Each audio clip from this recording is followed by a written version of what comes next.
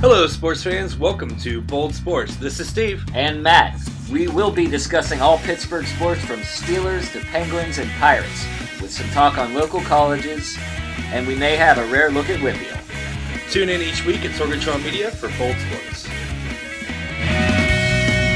Hey, folks. Welcome back to another exciting episode of Bold Sports. Matt and I are here at 2 a.m. like usual. Nah, this is unacceptable. It's not like usual. But, Well, I mean, we're usually late, but usually not this late. But, work schedules, we got to make that money, right? Yeah, we do. Until we get some really good sponsors that we can... Not that we don't have good sponsors now. Yeah, we do have good sponsors now with some Penn Brewing and whatnot and everything. We don't see a dime, but yeah. Yeah, but if somebody wants to throw us a bunch of money just to do this full time, we'd be great at it. We'd be good. I don't know about great. Well, I mean... Truly great podcasters are, they've been at it longer than us. Yeah, truly great podcasters have already been on ESPN for 20 years. Yeah, that's true. I mean, it does help to be a professional when you want to start your podcast. Pretty much. Not just two guys like, hey, let's drink some beer and talk on the fucking air for a while. Yeah, we got names, People read our stuff, listen to us. I don't know. But it's fun, I'm enjoying it here, and... I had a pretty good weekend of the sports watching. Yeah, how was your weekend of sports? I mean, the days just kind of run into each other for me. I know, me too. But, every night I watch either an NBA or an NHL playoff game. More NHL because the last, round of NBA were kind of duds. But I'm getting back into it now. Yeah, we're into the conference with the finals. Series coming up. Boston's been kind of fun to watch. And, Houston evened up the series tonight with Golden State. Did? So they did? I saw okay. that. I got to check out a little bit, not much of the Riverhounds, just on my phone because they played Friday night. Right, they did play Friday night. I had to go to bingo Friday, so Bingo's important. Bingo is important. Man. Did you win? I almost won. I didn't know they were playing Big Diamond, so I didn't know if I should yell bingo or not. And I'm new, so I don't want to screw up the bingo. Yeah, those little old ladies will beat you with their daubers. Yeah, if you because it'd be and then they clear the damn things. Yeah. And then after it was over, when we figured it all out, the one lady's well, you need to be more cutthroat, and I'm just you say that now. You're hindsight. You're as soon as but if I had bingo, $50 in my hand, you wouldn't be saying it that way. Yeah, and if I would have yelled bingo and I had a false bingo, you would have been even more mad at me. Yeah, so for not being right. This is just, this is good advice to anyone out there listening, Robinson Cano, especially if you're listening. When you show up to play a game, it pays to familiarize yourself with the rules before you just dive on in there. Okay?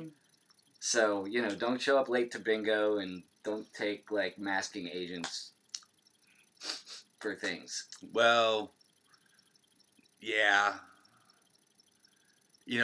Okay, so what's really changed the bingo scene is the non-smoking indoors in Pittsburgh.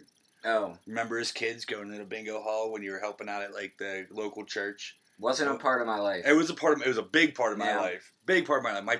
My mom and dad still run bingos. Yeah. And it's totally, the no smoking scene has changed because now there's breaks at bingo. Mm-hmm. Oh, God. Yeah. See, okay, well, you got to get you to a private club then. Well, private clubs still have smoking, exactly. Like the Eagles clubs and the Polish Vets Club and the Vets and everything else. Yeah, so you go someplace private, then you don't have to worry about the smoking rules. Yeah, they just do bingo's whatever. pretty much nonstop, But it's something new to me, It's I played bingo at rainy days at school. I bet your girlfriend Julia is pretty damn good at it and makes a pretty good bingo lady. Okay, so we went. I mean, I hesitate to say bingo lady, but we went the last month and she won $1.50. See, my mom and she missed lucky. She missed half the cards because she was at one of her group meetings for her organization where she volunteers. Yeah. So, my mom... She's very lucky. My she wins mom's all the super basket lucky. raffles, all the bingo, My mom's the one that she'd go to bingo, win half the games, and then win a jackpot once a month. Yeah. And she's also the one that walks into a casino, puts $20 into a slot machine, hits the button one time, and hits for $900. Oh, yeah. Wow. My dad's the one that puts $20 in a slot machine, hits the button one time, and loses $50. Yeah. Well... I fall in the middle. You fall in the middle. Well, I fall in the middle. Speaking of falling in the middle of gambling, Yeah. Like, so, we're in a kind of limbo right now with sports betting in this country. Right. Because before it was only legal in Nevada. What was it, 1989? Congress passed a law that... They basically said you can't have any other states pass their own legalized sports betting. Yeah, like, so it was... Vegas is allowed, or not Vegas, but the state of Nevada is the only state. And does Oregon have, like, some, like, kind of like watered down, like they have a parlay system. They have a watered down parlay system, but it's not like full on. Like you can't just like walk into a sports book and like take like the points on like a basketball game or something. So I guess Vegas has had it. The state legalized it. Well, the federal government came along and put a whole kibosh on it and said, well, it's already legal in Nevada, and nobody else has legalized it, so now it's only legal in Nevada. Yeah. And they had a lot of pressure from the sports leagues for that because they did. The NFL especially did not want, the integrity of games being influenced by gambling, and part of their approach to that was to not have teams in Vegas. Well, and they're doing away with that. They're doing away with that. The Raiders are moving there in 2 years. And the NFL like wants Congress to like do a law the other way now. That's gonna like regulate like how gambling will work in other states. Well, I mean, here's the thing. You still have the guys that hang out at Sam's Bar that you can talk to, and don't have to worry about your whole legalized situation on you have to wait so long to do this or that, the other thing. They just take your bet. And you don't have to pay taxes. You don't have to pay taxes. You don't have, if you win so much, you don't get a little red card that says, hey, you're going to owe this much at the end of the year. But that's the thing, though. Like, I don't gamble, and, like, part of it is because, like, I don't... I don't feel like networking with, like, the underworld. like, any more than I have to get by. Oh, man. It's so like, fun. It can be. I don't need that in my life.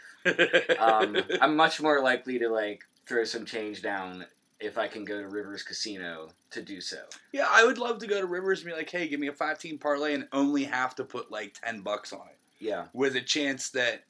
because if I talk to the guys that are not on the legal stature, a lot of them will take a bet less than $100. Mm. I don't always want to bet $100. No. But it's nice to go ahead and bet 10 with a chance to win 30. Mm-hmm. I don't always want to put out 100, and then if I lose, I owe them 125. Yeah.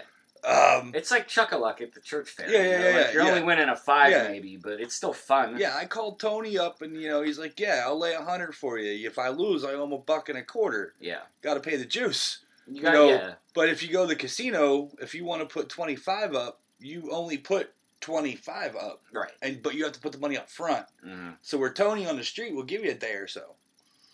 I mean... I just don't need that, man. I don't need that. But you just owe Tony a little bit more after a day or so. If gambling puts me in a situation where I, like, owe money to someone, then, like, I probably don't need that either. That's true. Now, I don't think PA is going to be, like, among the first states anyway to come up with their own gambling. Like, New Jersey's already Jersey's been trying to do it for years, but they've been fighting the mafia. You know how everyone else is like, hey man, like, Philip Morris has, like, a prototype of, like, weed cigarette packs that, like, they're just ready to roll out. Well, like, that's kind of how it is with New Jersey and the sports betting. Like, all the casino companies have already been to New Jersey and been there and back. Because all the casino companies have the casinos in Jersey. Caesars, Borgata, Harrah's, Drop, they're all there. Golden Nugget. All they have to do is implement their plan that works in Vegas, and boom, put it in Atlantic City, and it works. Yeah. I was in Atlantic City once, and like I lived there for several years. We got all yinzered up because that's what you do on vacation, and someone wanted to talk to me about my Steelers jersey, so I was talking to this guy at the casino. We were at like Caesars, I guess, and he's like, "We need sports betting here. I mean, New Jersey, like we need it, And it was like this was like 2006 maybe, and yeah, I mean, it does kind of make sense, like, that you shouldn't be able to just say, other states can't have, like, a certain kind of business within their, confines. Delaware has Dover Downs. Yeah. And they have been trying to get sports booking at Dover Downs and in Delaware for, when I lived in Jersey, they were petitioning the federal government to uphold this, to let this law go so they can jump in right there. Yeah. I bet you Delaware would be probably one of the first states to legalize it, next to New Jersey. Mm. Pimlico Raceway racetrack down in Baltimore. Baltimore. I was reading today. They're kind of hurting. Mm. Pimlico's only running 12 days of racing. So what all is it? season. Is this Saturday? It's Saturday. The Preakness is coming up Saturday. Because I just saw the horses showed up. Yeah. So, but Pimlico is like barely hanging on, and they're thinking about moving the Preakness in a couple years to a different track, also in Maryland. just not in Pimlico. just It's not like in a neighborhood in nicer, Baltimore. You know. But they want to renovate Pimlico. It's a historic location. Like at this point, they don't feel it really like is up to the standards for a Triple Crown race for the guests who spend the money to go there. And they're hoping that they can do some sports betting. You ever been to Pimlico? No. I've been twice. I did the infield and I did the grandstands. Note to self: do the grandstands. So you've been to like what, I've been to 2/3 of the Triple Crown. Yeah, or all of them? I haven't been to Belmont. Oh wow! How have you not been to Belmont, man? And I used to live in New York. That's like it seems like a no-brainer to me. I mean, I even almost went one year just because like I was like down the shore on Belmont Day, and I was like I could get on a train and sit for 3 hours and be there. Yeah, I haven't been. But I decided to do something better. So. Yeah, I haven't been to Belmont. I mean, Yeah. I've been to Derby and I've been to Preakness. I haven't been to Belmont. I'll get there someday. Did you see the thing at Preakness they do where they like run across the tops of the urinals and like pelt people with beer cans? Again, do the grandstands. Do the grandstands, right? If Steve says it's not safe, then it's probably not safe. I mean, I'll do anything and try anything once. I mean, just think about all the Yinzers that go to Ocean City, Maryland on summer vacation, and then think about all the Baltimore people that go to Ocean City, Maryland on summer vacation. Put that all together and put it in a 8 to 9 hour drinking period in a confined space with 100,000+ people. It's starting to get hot out. And it's starting to get hot out. Yes. If it rains, oh God. I think I'm past the infield phase of my life for pretty much anything. Well, infield at NASCAR is a different story. No, I'm definitely not ready for the infield at NASCAR. That's a fun time. I'm sure I might have had a good time there. I've never been to Daytona 500, but I've been to the Pepsi 400, and I've been to Charlotte, and I've been to Richmond, and I've been to Bristol. Bristol, there is no infield. It's all taken up by the teams, but because it's a short track. It's a short track. That's super cool. Short track. Well, that's the one where they played the football game. Yes. So like it can't be too big because you couldn't see the field. At all. Yeah, it's a half-mile short track. Yeah. Yeah. Yeah, I've been down near Bristol. Like it seems to me like NASCAR is really far away. Like that's a long way to drive for me to go to a sporting event. Watkins Glen, Pocono, Richmond, Bristol. Those are your closest tracks. Yeah. See, I'd much rather drive to Bristol than Richmond, just because of 95. And Bristol's 8 hours. Richmond's 8 hours. Bristol's on the way to like Blowing Rock, where we go for vacation. Yeah, so Bristol's on the way to Asheville, North Bristol's Carolina. like the last place you pass before you have to go on like country roads. Like I'd love to do that Pretty drive much. and just get to stop at Bristol. It's a for straight, once and not have to like traverse the frickin' Blue Ridge in my Toyota. I love the Blue Ridge Mountain and Blue Ridge Parkway. But anyway, back here in Pittsburgh. Back in Pittsburgh. Where we gamble on soccer where soon. Where we're going to gamble hopefully. on soccer soon. Where we did have the River Rounds tied the Indy 11 last Saturday 0-0. They did win tonight, or yesterday at this point, against the Erie Commodores. Such a badass team logo. Well, I know you were all about that. And they play at Gannon Stadium, and like I saw some like photos from the match, and it looked like actually like pleasant there, while it was like we were having like a biblical flood here in the South Hills. Right. So like it was a good time for the people who made the trip because the Riverhounds won 2-1, and that earns them next Wednesday night. Home game, and it was against the winner of Cincy Football Club and Detroit City Football Club, and we do know that Cincy did win that, so Cincinnati is coming to Pittsburgh for the third round of the U.S. Open Cup to take on the Hounds here next Wednesday night. But before that, Tampa Bay Rowdies come on into town. The Rowdies. Coming in Saturday evening, 7:30 kickoff at Highmark Stadium there on the South Shore. You calling it that now? Well, somebody else did, so... I gotta look at the map first of all. Like, I think that's just Station Square. But, like, there is a South Shore now, and I'm not sure I'm okay with it. I think South Shore is considered between the Smithfield Street Bridge and the 10th Street Bridge. Right. And yes, Station exactly. And Station Square is between the Smithfield Street Bridge and the Fort Pitt Bridge. Which is where Highmark Stadium is. Highmark Stadium. So it's Station Square. Okay. There you go. All right, so it's in Station Square, so we'll just strike the debate. We'll just strike save it for another day as to whether South Shore is a legitimate neighborhood. Correct. Half of it just burned down, so I'm not trying to put my thumb on either side of the scale, but that's something to consider. So that's so we got Saturday at home, regular season game, Tampa Bay Rowdies, and then Wednesday in the U.S. Open Cup, the Hounds are taking on Cincinnati Football Club. That's huge, man. Because that's actually a USL game. It's a knockout game, and it's a division game. It's a knockout game, right, for the Cup. If you lose one game to Cincinnati all year, you don't want it to be this one, because that eliminates your progress towards a trophy. And there's only 2 trophies. Now, does this count against their regular season record or no? No. Like, people who follow soccer will sometimes keep track of stats over all competitions. Right. They'll say, Andrew Stockey tweeted tonight that the Hounds are still unbeaten, and they are. They haven't lost a game. They are. Since they started playing in March. For the calendar year, they're unbeaten. But it doesn't count in the actual standings. When you look at the table, they're not going to have an extra win, and they shouldn't, because they played a team that's not even in their league. Right. So you shouldn't. Well, because in the event they would have played Detroit City Football Club, they're in the NPSL league, so they're not in the USL. NPSL is a little lower than us. We're one step below MSL. So yeah, and soon the MLS teams will be drawn into the tournament to face I think the winner of next round. So we win. We beat Cincinnati. It's real big. We send our rivals home. Well, didn't we end up getting? We got DC United a couple years ago, right? We did. So we did, but they didn't send their most of their starters. You know what I mean? Sometimes they rest. They sent DC United too. Well, they're not allowed to do that actually, but they can always bring some 2 guys file the paperwork to have them join the big club for a week. Right. Kind of how they do in baseball for September call-ups. But I don't know.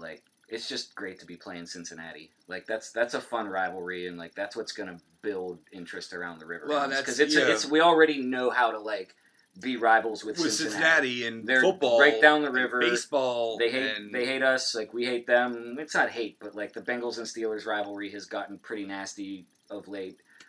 Back in the heyday of Pirates Reds, when you had Aroldis Chapman thrown at Andrew McCutcheon. Well, even before that, the Big Red Machine. Well, in the middle there, you got Chris Sabo and Jose Rio. Chris Sabo, Jose Rio.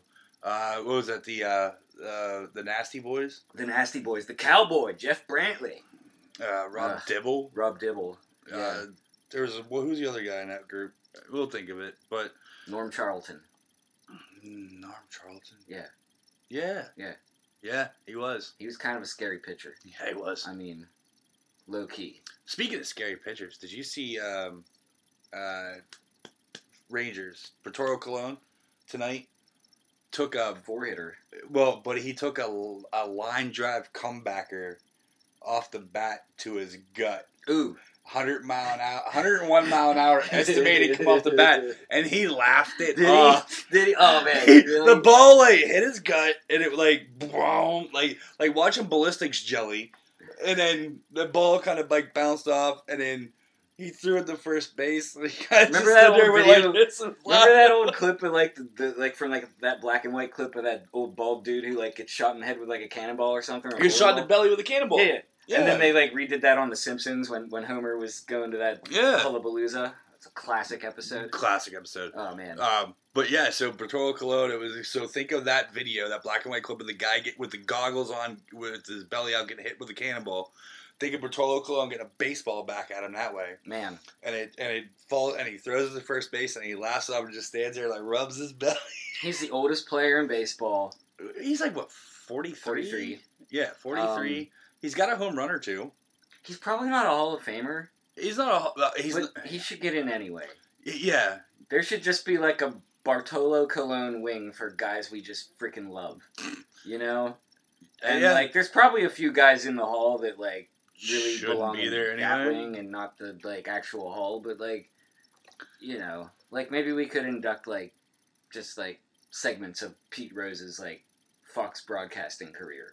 Yeah. You know, because Fox broadcasters are allowed to gamble. And he's not like a Hall of Fame broadcaster. Like, he's no Peter Gammons, but he's amusing. Yeah. You know, so just throw him into, like, guys we like wing. There we go. Speaking of guys we like, PGA Tour this past weekend in the 5th major, the Players, Webb Simpson won that tournament at a minus 18 total. Dang. Now, his last round, his winning round, he did shoot one over. So that tells you how big of he had a pretty big lead starting day one. Like, he was just out there. Tiger made a hell of a run. He made the cut. Yeah. Barely. After day 2. But on day 3, he made a hell of a run. He had 7 birdies on the front 9 and 3 more in the back. Shot like 63, 10 under 63. Day 4, he also made a hell of a run. He was as high as 2nd at one point.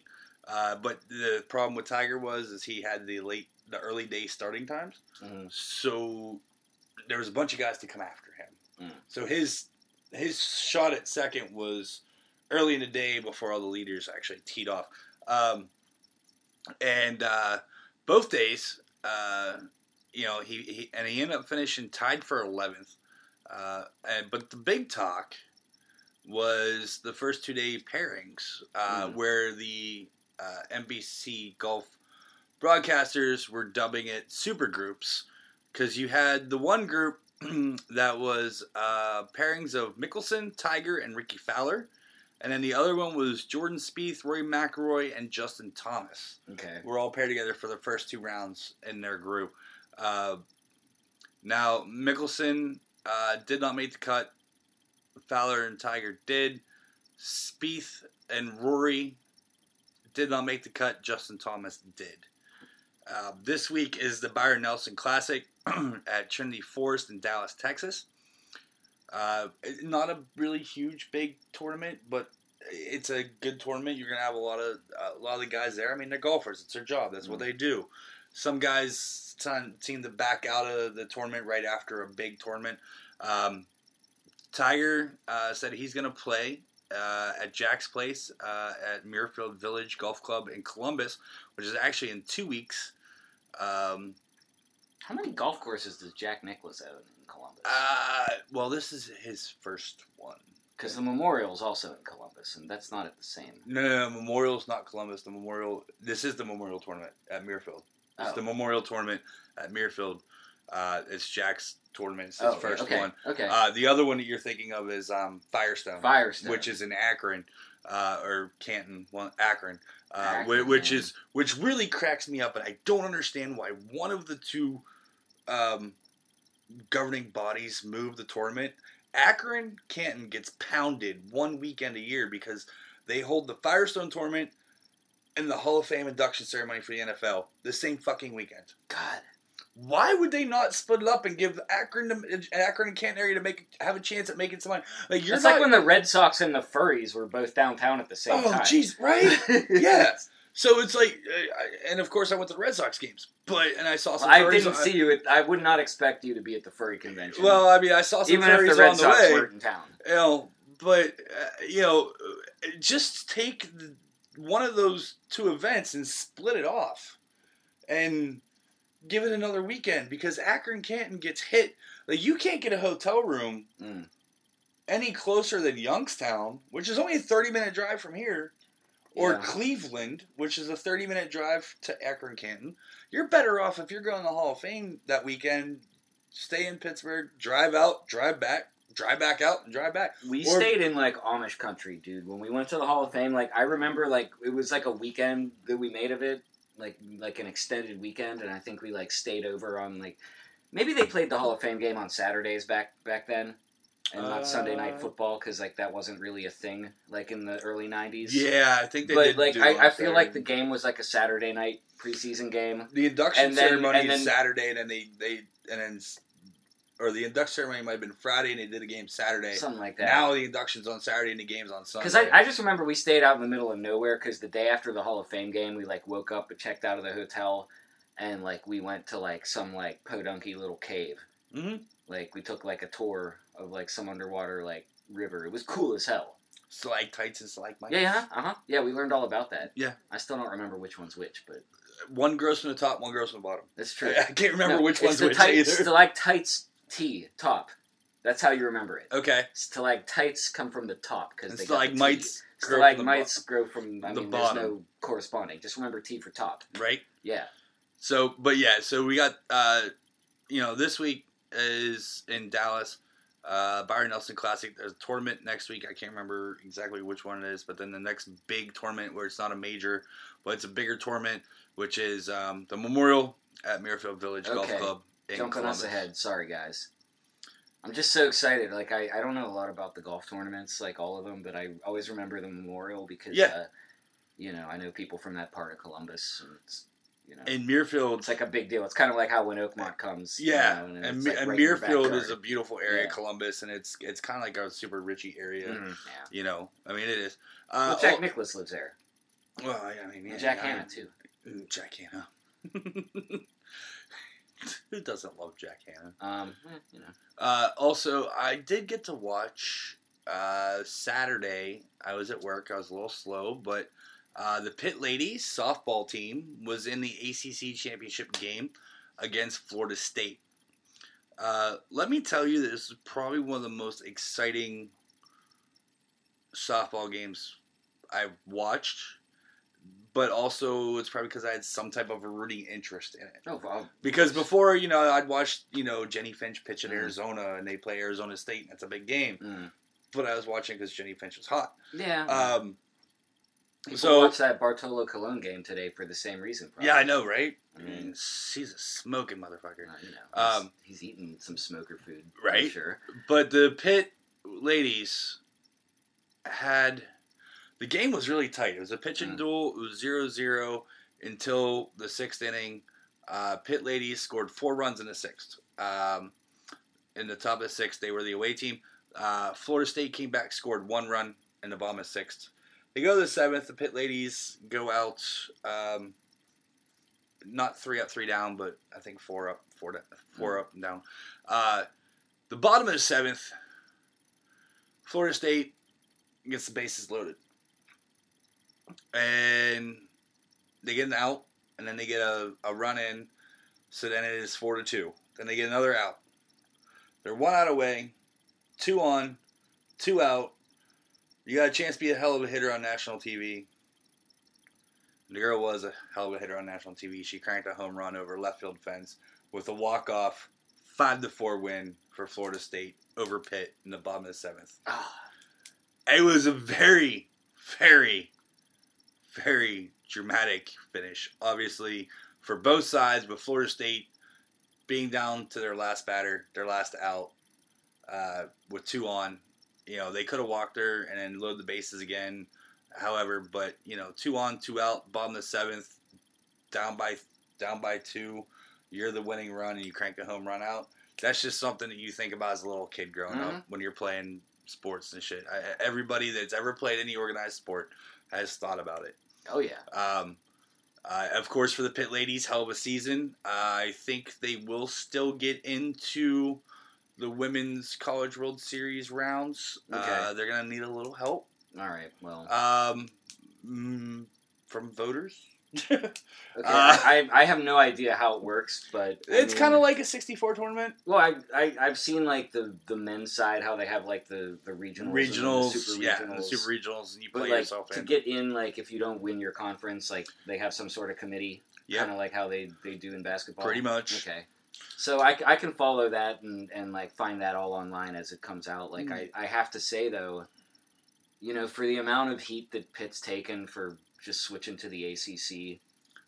Some of their what sports, it's done to their basketball program and how their football program hasn't really gotten to the heights that they thought that they were almost at in the Big East. But like, some it's of the really smaller good sports for the other volleyball, sports, softball, baseball, wrestling. Wrestling, they've always had a good wrestling program. But softball, baseball, wrestling. Here's Bertola Cologne right here. Mm. Boom! Ooh. Oh, nice. Just keep it in front of you, Barty. There you go. You know? He laughs. He's like, I'm good. It's like... He's like Flurry, except for that, like, Flurry has to, like, buy a chest protector. Right. Like, And as we're recording this, we have ESPN Sports Center on. Bartola Colon bought his chest protector at the grocery store. He did. Or at, like, you know, Texas Roadhouse or something. But with the Pitt ladies, hell of a run, hell of a season. I really hope everything works out in your favor, that you ladies get into that chance at the College World Series. I think you'll go pretty deep into it. Part of tearing down Pitt Stadium was building a baseball softball facility. It was. And it's really just not good. where Pitt Stadium used to be. It's No, on the back no, of the where- hill. It's that area. You know where it is like that used to be a tailgate lot. Yeah, it did. Mm-hmm. And the then garage is still there. The garage is still there But because the- my mom parks yeah. in that garage on occasion. Yeah. But yeah, We used to park in that garage. so definitely. Good job. Great season there. Hell of a way to go down. But you know what? The girls put up a good fight. And while we're on Pitt, like, I just want to say, like, happy retirement to the Peters Pub owners. Peters is apparently closing or Yeah. changing hands. I don't know what's going to happen, but it's an end of an era in Oakland. I don't know if it's changing hands and they're changing names, or if it's just changing owners, or if it's close. I haven't. I'll tell you one thing that won't change. Like, I will feel old as fuck when I walk in there. I did not go to Pitt. And, like, the second you graduate from college, like, you feel old at Peters Pub. You do. You do. Another real quick local sport. So today I was at work. Yeah. And I was a little slow at the beginning. Guess what was on ESPNU? A documentary about Bobby Knight. No. No? Robert Morris getting their ass handed to him from Maryland in lacrosse. Oh, No. Yeah. no. So apparently Robert Morris lacrosse made it into the college lacrosse tournament for the men's. And the last score I saw was like 8-2 Maryland. I don't know how that game ended up because that's when I actually started to get busy. So we'll have to look and see how the game ended up. We'll have to look and see how they got there in the first place because we Pretty really much. Bobby Mo lacrosse hasn't been on my radar. No, not at all. No, but it was cool to see it like on ESPNU at 2:00 this afternoon. I'm like, oh, hey, there's Bobby Mo lacrosse on ESPNU. Yeah. But they're playing Maryland. This can't be good because those ACC schools in lacrosse. Jeez, well, Maryland's Big Ten now. So, but Big Ten, but that's the thing. Like Big Ten has a lacrosse league now. Yeah. Because of that, but I think they have teams like I think Notre Dame might be in the Big Ten for lacrosse too. Notre Dame is in the Big Ten for certain sports. They're in the Big Ten for hockey because the ACC doesn't have a hockey league. And then they're in the ACC for other sports, and they're independent in football because Notre Dame still. They're Notre Dame. They don't. If only the Thrashers had stayed in Atlanta, like we might have a Clemson hockey program, and then have like an ACC hockey league. Like That's Syracuse, ridiculous. Pitt, Boston College. Boston College is good at hockey. They are. We're going to go ahead and take a break right now. We're going to come back and go over some more local, or not some local sports, but some other good sports to be into. So we'll be right back after these messages from Sorgatron Media Studios. Do you like professional wrestling? Want your discussions? No holds barred? Check out WrestlingMayhemShow.com for all the wrestling podcast flavor you can handle. All right, folks, and we are back after those messages from our friends at Sorgatron Media Studios in Beachview. Which is, I mean, the studios are probably dry. The studio, if the studios The red are wet, line, if the red line isn't closed, then the blue line's Sorgatron's closed. If you had a podcasting studio on the blue line tonight, I feel sorry for you. Yeah. But the red line is the red dry. line's still dry and open. Yeah. So we're in the middle of some conference finals in two sports. We're going to start with the NHL playoffs. The Caps are up 2-1 over Tampa Bay in the series, and Vegas and Winnipeg series is 2-1. Vegas has that lead after tonight's game. Now Fleury had some amazing saves tonight. I don't know if you got a chance to see those on clip or not. I'm sure you didn't get to watch them live.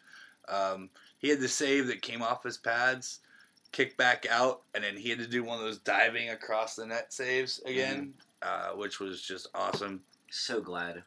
I mean, like I switched to basketball Just I base it around like intermissions and such. Right. And then when Houston started pulling away, I got back into the hockey, and it was like all of a sudden 3-2. So I didn't see like the goals it ended that he allowed. 4-2. Yeah, I saw the very ending. Well, they had the empty netter. Vegas, like the 2 Vegas goals that I saw were beautiful, like opportunistic hockey goals. Like their first goal was like, I mean, it was very early in the first period, and it was just like pinballing back and forth.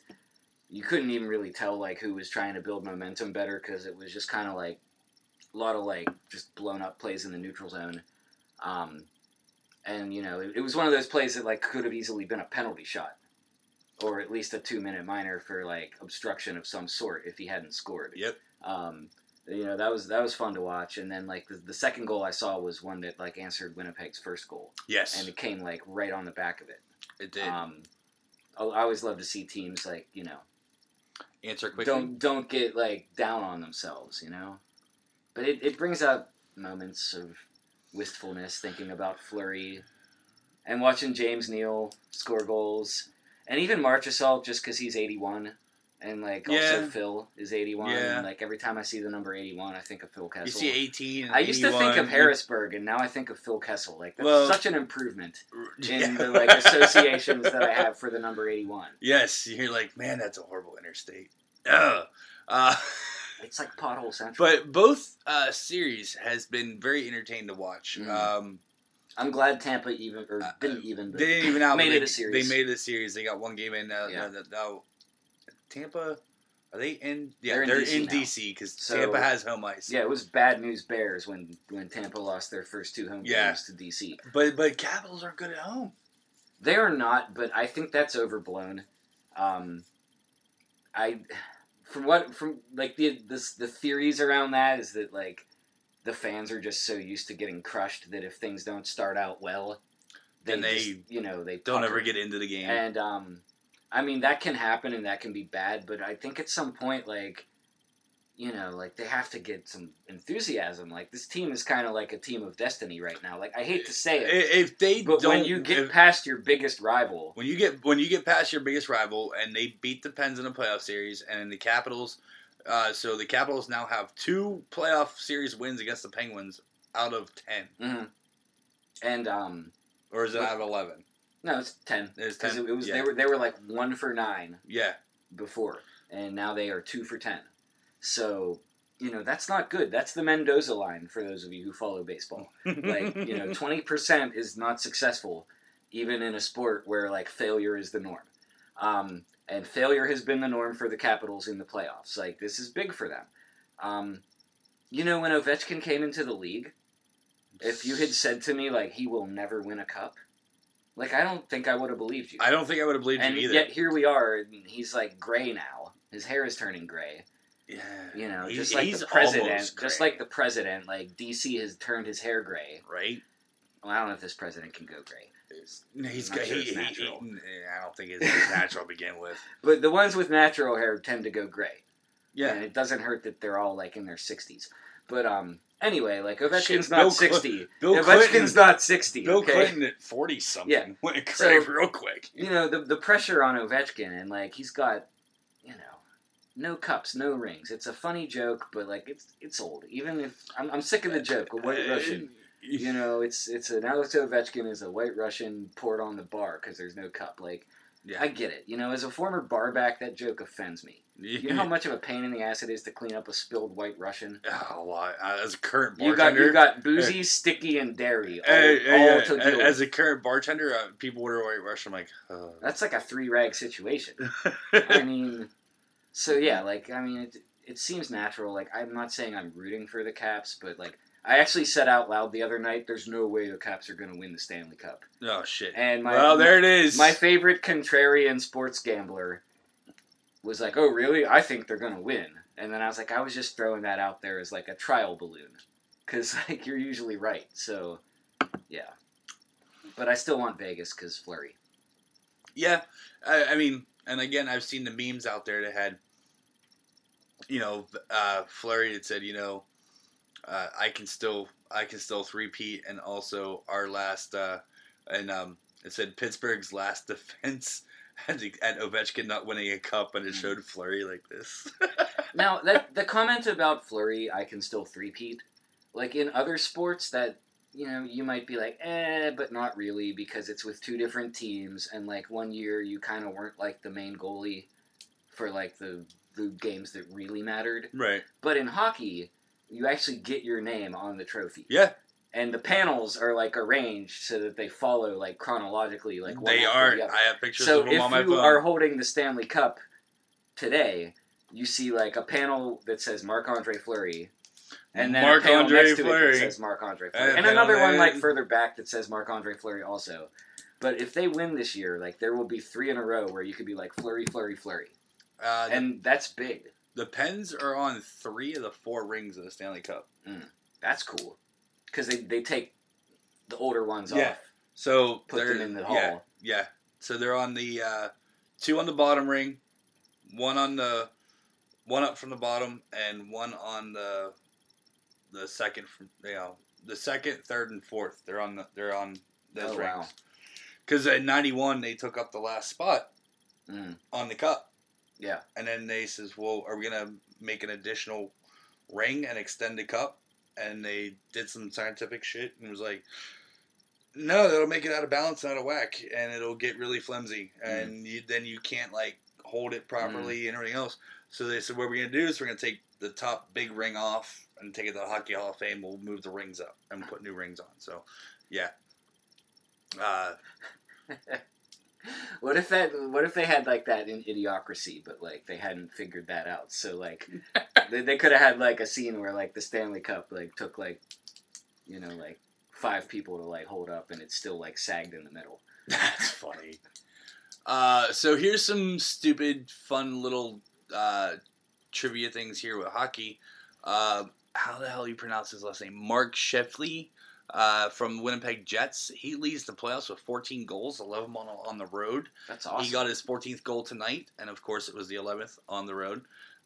Like I've heard of him because I do hockey for a living. Right. So I know all the names, but like I couldn't tell you about his stats or like who his line mates are. Well, like I don't follow Winnipeg. Well, last year it's Jake Gensel. Exactly, that's my point. Like I know Jake Gensel, but barely. Right.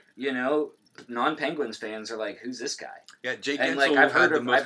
Scheifele or however you say it, but like, that's I don't know his didn't stats. Realize, like that's and awesome. Like, that's good. And it's good like, for him. He's Winnipeg's a strong. cool story. Like I've always said, like when's a Canadian team going to win again?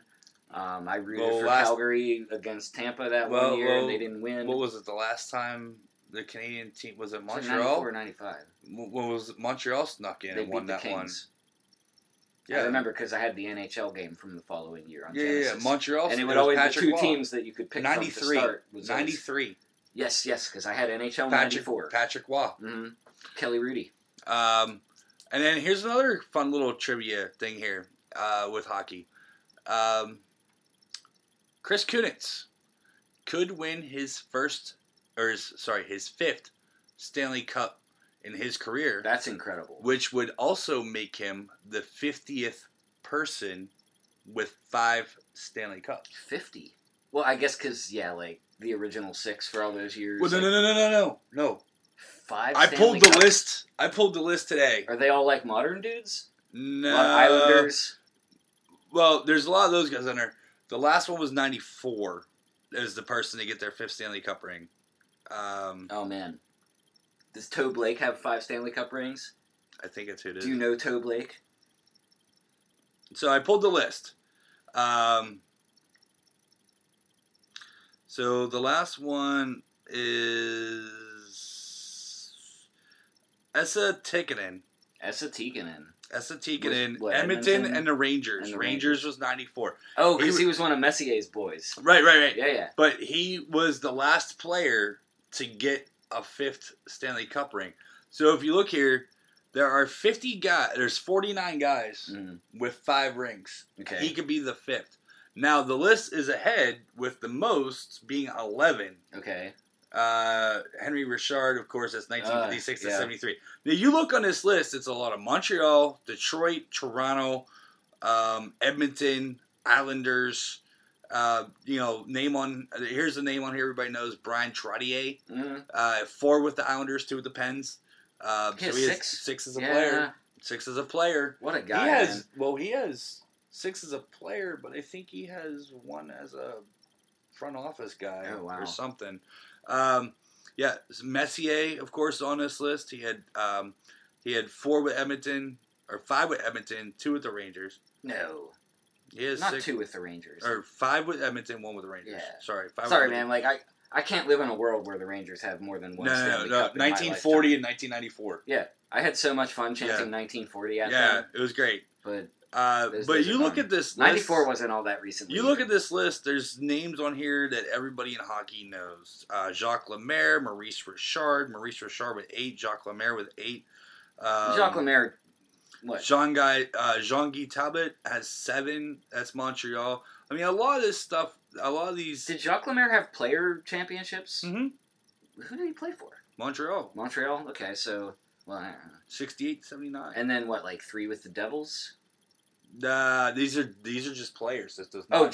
Players? This list is players only. Jacques Lemaire has 8 Stanley Cups, not including 3? Was it 3 with New Jersey? As a coach. Yeah. Coach/GM, right? Coach/GM, yeah. Jeez. I had no idea. Well, Scotty Bowman has 11. Yeah. He's not even on this list because he's played. He's like a lifer, so he's probably got a bunch of like assistant rings. Yari Curry 5 with Edmonton. Yari Curry. Guy Lafleur, 73 to 79 with Montreal. The names on this list, if you're a hockey fan, you know them. But Esa Tikkanen was the last one, 1994, to get the 5th ring. Well, that makes sense because Edmonton was the last dynasty. No, Islanders and Edmonton split pretty much the 70s and the 80s. But Edmonton more recent. Edmonton's last cup was more recent than the Islanders' last. Yes, it was. So Edmonton was the last of like the Islanders, 4 cuppers. The Islanders won 4 cups in a row: 78, 9, 80, 81, and then Edmonton snuck in there, won a couple, and the Islanders won 1 more. I think. I think maybe Trottier might have 1 with the Penguins and 5 with the Islanders, something like that. I'd have to look it up actually. More than just this my list. Memory escapes like where I'm.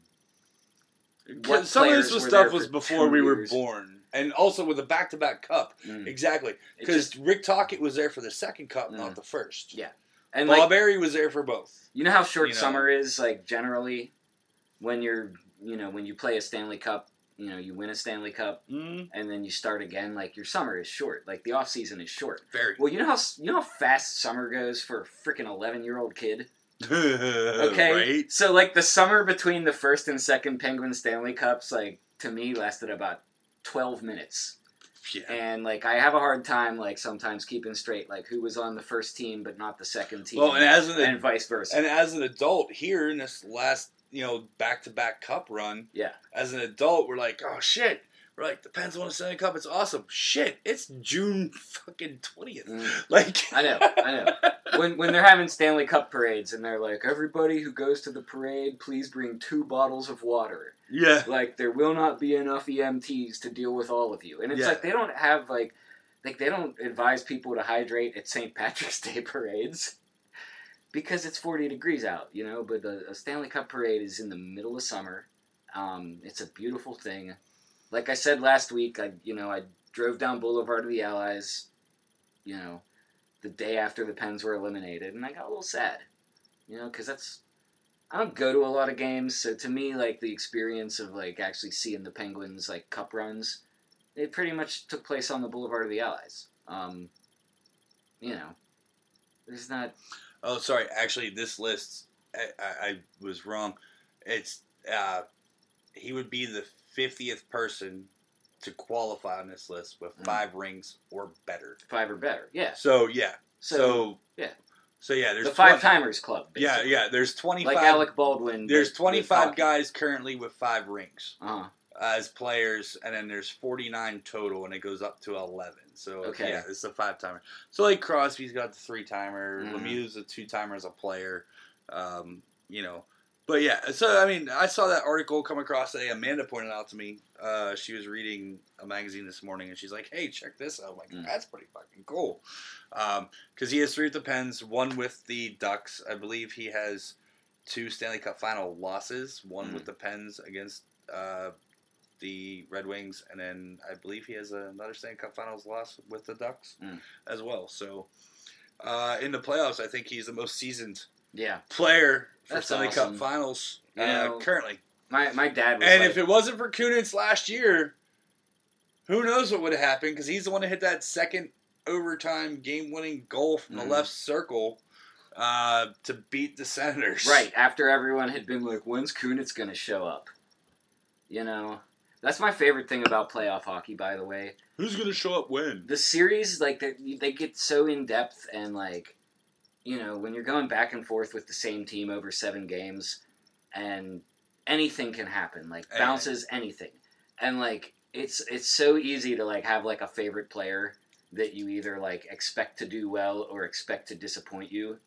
And then you're like, oh, shit, they haven't done anything. Like Letang, you know, like, he didn't have a great playoffs, but he still had a huge goal. Mm-hmm. And, like, when that happened, it was like, of course Letang, you know, like, you never know where it's going to come from. Like, Jake Gensel led the playoffs in goals. Well, I can tell you about being a great player and never knowing where it's going to come from, but moving on to basketball, LeBron James can have a triple-double, but still not win a game, because in the NBA conference finals right now, Boston is up 2-0 over the Cavs. Boston made the Cavs look stupid. LeBron James did have a 40-point triple-double. Still lost by 35 points. Yeah. The problem is you have LeBron James and Kevin Love, and I don't know anybody else on the Cleveland Cavaliers. J.R. Smith, but, like, all he does is, like, flagrant foul people. At the beginning of the season, I knew the Cavs lineup. Currently, I'm a very, very below avid basketball NBA fan. The Cavs kind of deserve to lose because, like, they traded away Kyrie Irving. And it was like a panic move that was probably instigated by LeBron James because of, like, his personal preference. And now Kyrie Irving's making him eat shit in Boston. He is, I think, rightly very influential on the Cleveland Cavaliers. Mm-hmm. You know, like, they say he coaches the team. They say he is the GM. Like, he doesn't do all the work of coaching and GM. Like, that's preposterous. But, like, does he have an influence? Absolutely. And when he says, I can't play with Irving, like, get something else, you know, like, that trade has been a bust. Mm-hmm. And, like, try to imagine if, first of all, the setup when the trade happened was like, oh my God, this is going to be nuts because Kyrie Irving, you know, was the best player on Boston, and now he's going to go be the second best player on Cleveland and have to play Boston in the finals of the Eastern Conference. But then Gordon Hayward got hurt in the first game, and they were like, oh, I don't think Boston's even going to, like, make the Eastern Finals. And now, like, Boston's, like, handling Cleveland in the Eastern Finals, and Cleveland doesn't even have the piece that was supposed to make that, like, a more interesting series than it would have been last year. Well, yeah. No, it was Kyrie's in Boston, and it was the other one, Isaiah Thomas. That went from Boston to Cleveland, was injured, and they traded him at the trade deadline to LA. So he's not even in. It's like Kyrie Irving went from Cleveland to Boston, and he's lighting up.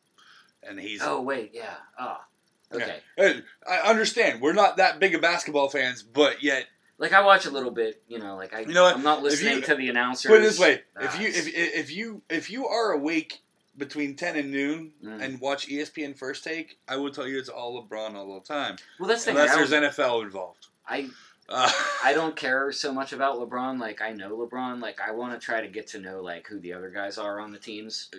Because, like, I don't get to hear, like, the commentary. Pretty much. When I'm watching a game. Like, it's on in the background, it's silent, like, it's muted. In the event, you know, so this series is going back to Cleveland for 2 games. In the event that Cleveland would win this series, it'd be LeBron's 9th year going to the NBA Finals. Yeah. And everybody's like, now it's the whole, here it is right here, LeBron, you know, this, that, everything. So, I don't know if I want to see LeBron go to the finals again because I don't. He's been 8 times and won 3. No, it's not that I'm bored with it. Like I appreciate it when it's good, but I don't think this is their year. Like the way that. Well, no. Here's the deal: LeBron can lose this Mm-hmm. and be easier to walk away from Cleveland and go to Philly. I don't care about that. Or go to Houston. I mean, look, if LeBron's a grown-up, he can walk away from Cleveland no matter what. If he wants to leave Cleveland, he can leave Cleveland. Right. You know, he doesn't have to, like, lose to But like, if he give wins, himself cover. but if he wins the championship again in Cleveland, it's harder for him to leave Cleveland. Again, you know. They do charge you a lot more on the turnpike on the way back. Yeah. But I think you can afford it. These fuckers. The other And series. besides, if you're going to drive across PA, like, you're going to get hosed anyway. Oh shit! You drive across PA, you're getting screwed. The other series in the West is the Golden State Warriors playing the Houston Rockets, and that series you said was tied up 1-1. Just got tied up tonight. Yeah, because I saw earlier it was 1-0. Golden wasn't State. even close. Like 127 to 105 or something. You know who had a big game for Houston? Jamel Artis. Pitt guy. Nice. Like, I saw a show. Like, I'm like, wait. You said Jamel Artis, like the Pitt guy? I did a show From a couple years ago? like a month ago. I was listening to a podcast and the guys were like, Jamel Artis, who is that? I've never even heard of this guy. You know, Houston's so good. Like, who's this guy? Like, we all know James Harden and Chris Paul, but like, who's this guy? I was like, well, you didn't really notice him because he was on some very bad Pitt teams. He was on some very bad Pitt teams when they just moved to the ACC. And Jamie Dixon was kind of on his way out, and he was the guy at Pitt. But I didn't even know that they had him. Mm-hmm. Honestly, like I met a Rockets fan like a few weeks ago, and like she knew more about the NBA than I did, and was like rattling off all these names. And I was like, yeah, I know Houston. I like Houston. You know, James Harden. And she was like, oh, and she's got all these other names, but like Jamel Artis never came up. Like, if I had that, like, in my back pocket, like, hey, you know, Pitt guy. Yeah, Jamel Artis, Pitt guy. Check him out. Because, like, Steven Adams was still active at that time. Steven Adams is with Oklahoma City. And, you know, and DeJuan Blair, I don't even know where he's at right now. But, I mean, he didn't win a championship. He was on 2 teams that went to championships and lost. Yeah. Yeah, you know? man. Like, I think his knees, like, I think he's out of the league now because of his knees. Or he might be, like, in Europe. I don't know. He's not in the NBA. I don't think he's in the NBA at all. But anyway, DeJuan Blair is probably the best product to come out of Pitt in recent times that we can remember. Well, except for that Jamel Artis is Jamel Artis currently in a best of 5 against Golden State for the right to go to the finals. Correct. And Houston can definitely win it. Like, I hesitate to say this, but it seems like, yet again, the West is, like, going to be the better team, no matter who makes it out of Houston and Golden State. But I got to tell you, Boston, like, they got a great coach. They've got a tough building. Like, there's just something about the Garden, even though it's not the Boston Garden, it's the TD Garden. Yeah, it's not the Boston. They still call it the Garden, so it's the Garden. They still have that parquet floor. They still have the parquet floor. They still have, like, the same fans, or if not the same fans, then, like, the children and grandchildren of the same fans. Like, being a Celtics fan is, it's like being a Steelers fan. It's There's a very, very... It's like being a Steelers fan if the Steelers had been good in the 50s. Right. Okay, but here's the thing. Boston sports and Pittsburgh sports have a lot in common. Mm-hmm. I think that's why we piss each other off so much. Well, we have a lot of old guard winning with the Steelers, mm-hmm. and we had some new guard winning with the Steelers. But not as much as... And New England's had no old guard with the Patriots, and a lot of new guard with the Patriots. Yeah. The Red Sox were shitty for years. The Pirates have been shitty for years. The Red Sox finally came in and won 3 in our lifetime. Mm. The Pirates have won 1 in my lifetime, though I don't remember it. None in your lifetime. And depends. It's okay. You weren't outside of your mama's belly. Yeah. When the Pirates won the World Series, I was. I don't know, like what John Roberts says about that, but I was alive. I was alive. My heart was beating. We're not going there. We're not going. We're going there. I'm going there. Uh, This is what it's come. This is what it's come down to, people. Matt's like, Bob Nutting, damn you! Matt was Like I've never even read your newspapers, and you're already changing my political beliefs. We're not a political show. We're a sports show. You're not. We're not political. It's hard to not be political about the Pirates, though, with all the boycotting that's going on. I know, right? You know, but you know what? I'm not boycotting the NBA playoffs. We're not boycotting the NBA playoffs because we're still going to watch some of that. You do have some great games coming up. Cleveland plays tomorrow night. You had the Houston, Golden State. They're even up 1-0. Back in Cleveland tomorrow. Cleveland needs to get back on home court and show up other than LeBron and Kevin Love. Yeah. There needs to be some bench help there. And again, Matt and I are so bad we don't even know the bench players. No, but I do know because I watched the game passively the other night. Cleveland just totally stopped playing defense in the third quarter. That's where the game was lost. You know, and again, like to go on a run like that in your own building is a lot easier than in someone else's. So let's see what happens in Cleveland. Wasn't so long ago we were counting the Lightning out, and they won a game on the road. Mm-hmm. And you know, if Cleveland can defend their home turf, then they can defend it twice, and then you've got a 3-game series. There it is. And also, released today was the final home chapter date for the Pitt PSU game, scheduled for September 8th, Saturday at 8 p.m. at Heinz Field. It will be the ABC Game of the Week. This will be the last time that the two teams play at Heinz Field for the foreseeable future. There's still one game left to be played at Happy Valley. I do hope that at some point they continue on the Pitt-Penn State. Again, the last time Pitt-Penn State played was 2001, and they played at Three River Stadium, and then that rivalry ended, and then it didn't get rebooted again until 2016, where they played at Heinz Field, and Pitt beat Penn State, ruined their perfect season. Ruined their perfect season because that's the only loss Penn State had. Well, no, they had 2 losses that year. They took a loss later on in the year, but it ruined their. But it ruined their playoff eligibility. We've talked in the past about how Penn State got screwed by the playoff. Oh, committee. dude, Penn State because got of really because screwed. of the fact that there were 3 Big Ten teams all in contention for playoff spots. Totally got screwed. They won their conference. They did get screwed, but they wouldn't have gotten screwed. Like their resume would have been ironclad if they hadn't had that second loss. Correct. So Pitt did have, like, you know, in a roundabout way, and then the next year Pitt went up to Happy Valley, and you know.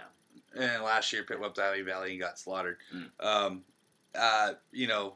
But 8:00 game. That's gonna be. Should be fun. It should be fun. I'm gonna really try to go to that game again. That way I can break out my T-shirt that says "You can't spell pussy without PSU. Fuck Penn State. Hell to Pitt." I love that T-shirt. It hides in my closet. Because there's people in my life that are Penn State people, and every time they come over, they want to steal it and destroy it, and I don't let them. But that game is big no matter what. That'll probably be the only sellout at Heinz Field for Pitt football, because this season they do play Notre Dame, but it's in Happy Valley. It's in Happy Valley. It's in South Bend. Wow. Man. Wow, we got confused real quick. And don't confuse Notre Dame and Happy Valley. If Notre Dame ever plays in Happy Valley, like... I don't know. Has Notre Dame ever played in Happy Valley? They have. I'm sure they have, but not as the home team. Obviously. But you have... Pitt does play Notre Dame again this year, but it's in South Bend. And South Bend. We have a place to stay, and we have tickets. All we got to do is get there. So... That might be. I know what highway to take. I know what highway to take too. You get on Interstate 80 I have a and car. keep going. So Matt and I might be in South Bend in October. We might. Maybe we could record a podcast in like the hotel bathroom. Dude, we can record a podcast in the car on the way out. Yeah, we could. We have the technology. We could have guest Trooper Freeman of the Indiana State Highway Patrol. Hey, Trooper Freeman, thanks for pulling us over. Would you like to record on our podcast? Sir, do you know how fast you were going? Excuse me, this is my show. I ask the questions. That'd be awesome. Yeah. There was one point in time in my life where I attempted and succeeded in getting a ticket in every coast on the Eastern Seaboard. Oh, jeez, don't do that. I was young and dumb and stupid. And, Dumb and stupid. Don't do that. But, I've learned in my elder years. I think I still have an outstanding ticket in Florence, South Carolina. But anyway. Don't go there. Not hard. Yeah, don't go to Florence. But no. So college football, yeah, it's upon us. It's not really. It's not upon us. I mean, they just held spring games. Yeah. The high school seniors have not yet reported to college football camp yet. So, we got some time before football really takes got a lot of time. takes our lives over. We got our again. whole summer. We do have our whole summer. Don't ever hasten the arrival of football season, because that means the end of summer. Yeah. So watch your baseball, watch your soccer, go play outside with your kids. Just chill. Football will be back. It'll be back. Football will be back. And actually, we're going to go ahead and take a break, and we're going to be back after a few moments and messages from our friends at Sorgatron Media Studios in Beachview. Soon. Yes. Not a whole football season away. Not a whole football season. We'll probably be about 30 seconds or so, and whatnot. And then we're going to come back and talk about baseball, and so forth. Yay. All right, go get a beer, because this is what we're going to do. Let's talk tech. Tech news discussions from the people in the industry right here in Pittsburgh. Online, gadgets, startups, and more. Check it out at awesomecast.net. All right, folks, and we're back after that quick little break. And now we're going to talk about some baseball. So, did you get to watch any of the Pirates-Giants series at all? Yeah, a little bit. I actually, I told you about I went to bingo Friday. Right. But I arranged that, I would, have my dinner and, take a shower and be done with all that so I could watch at least the first 15 minutes of the Pirate game. Because when I saw the lineups, I knew Kutch would be batting second in the bottom of the first. And then they were going to have a tribute video between, in the middle of the first inning. Yeah. So I got to check that out, and it was, very well done. Very, very good round of applause, for, this is clearly not a Barry Bonds situation, folks. No. We still love Andrew McCutchen. Barry Bonds left on his own accord. Right, yeah. To wear Kutch. I know it's apples and oranges, but, to see someone come back in a Giants uniform and be showered with love instead of Monopoly money, it's kind of nice. It is. But it's also nice that they won 2 out of 3.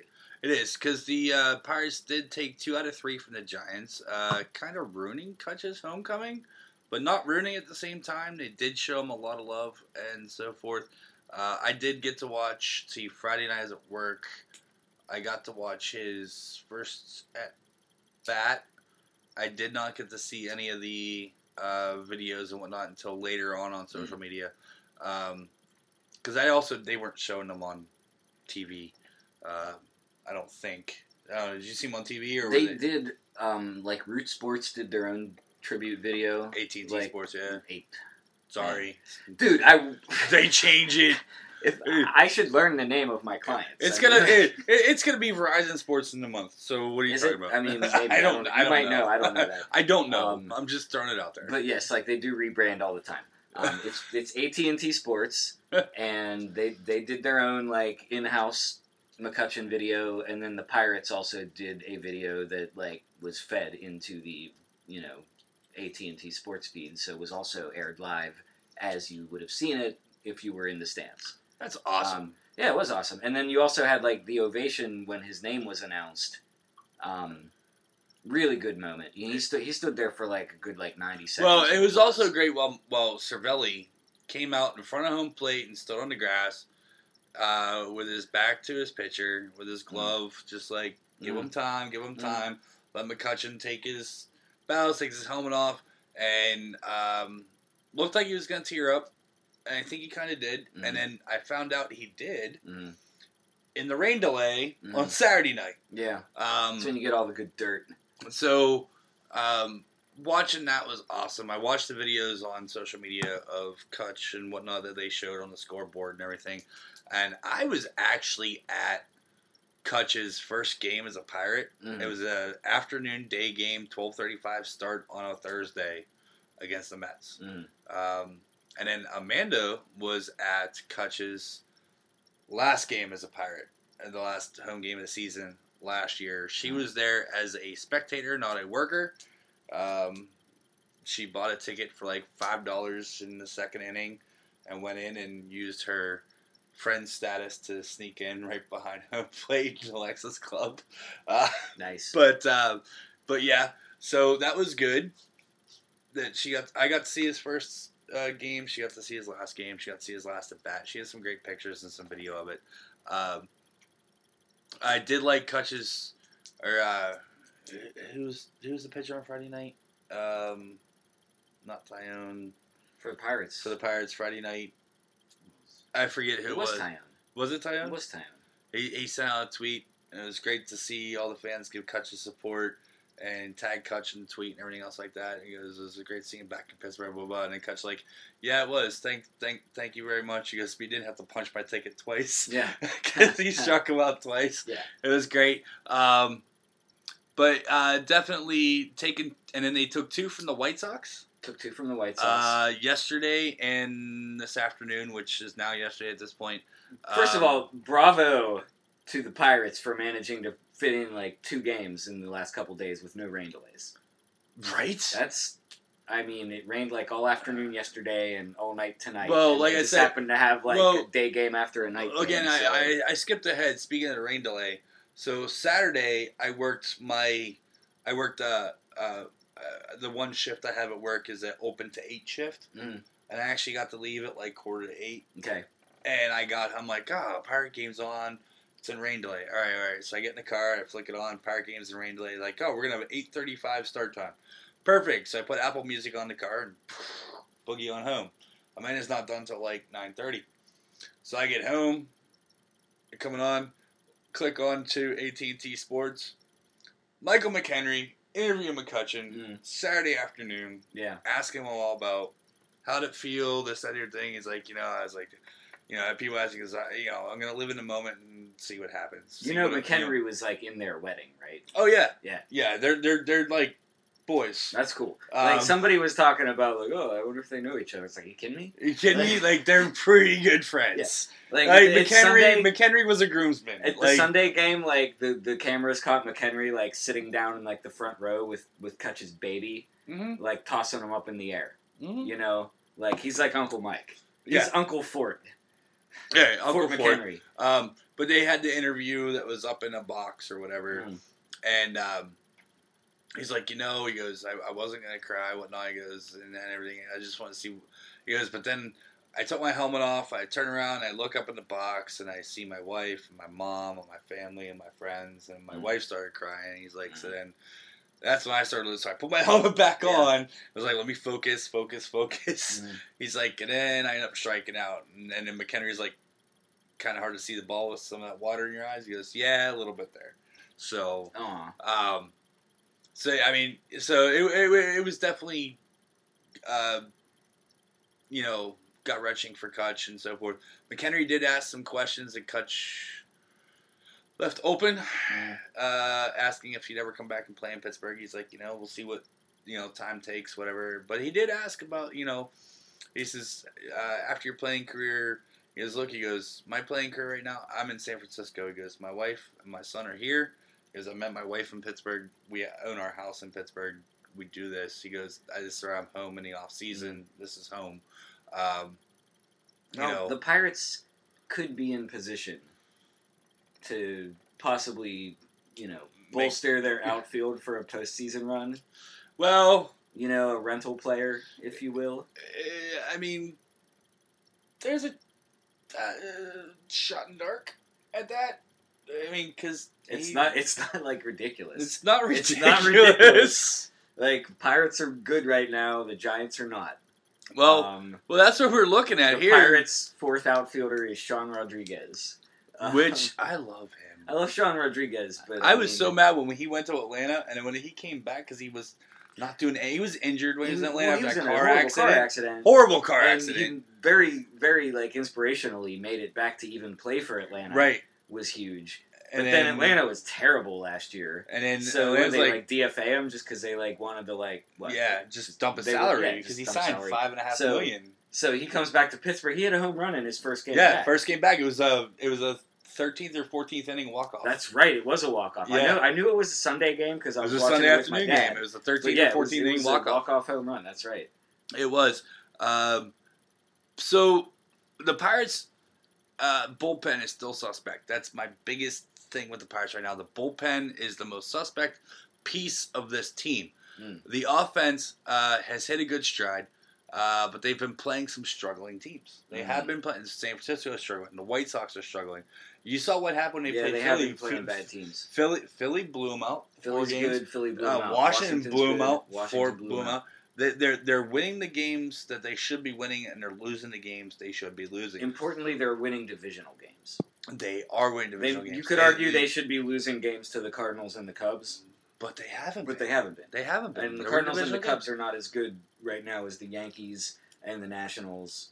I got Yankees on the brain because I wanted to watch the Yankees-Nationals series, and it got ruled out entirely, which was why I was saying congratulations to the Pirates for finishing a 2-game interleague series in the northeastern United States. Without a rain delay. Without a rain delay.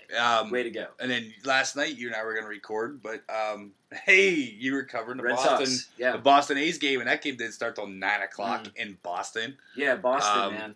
And they had 2 hours to fill.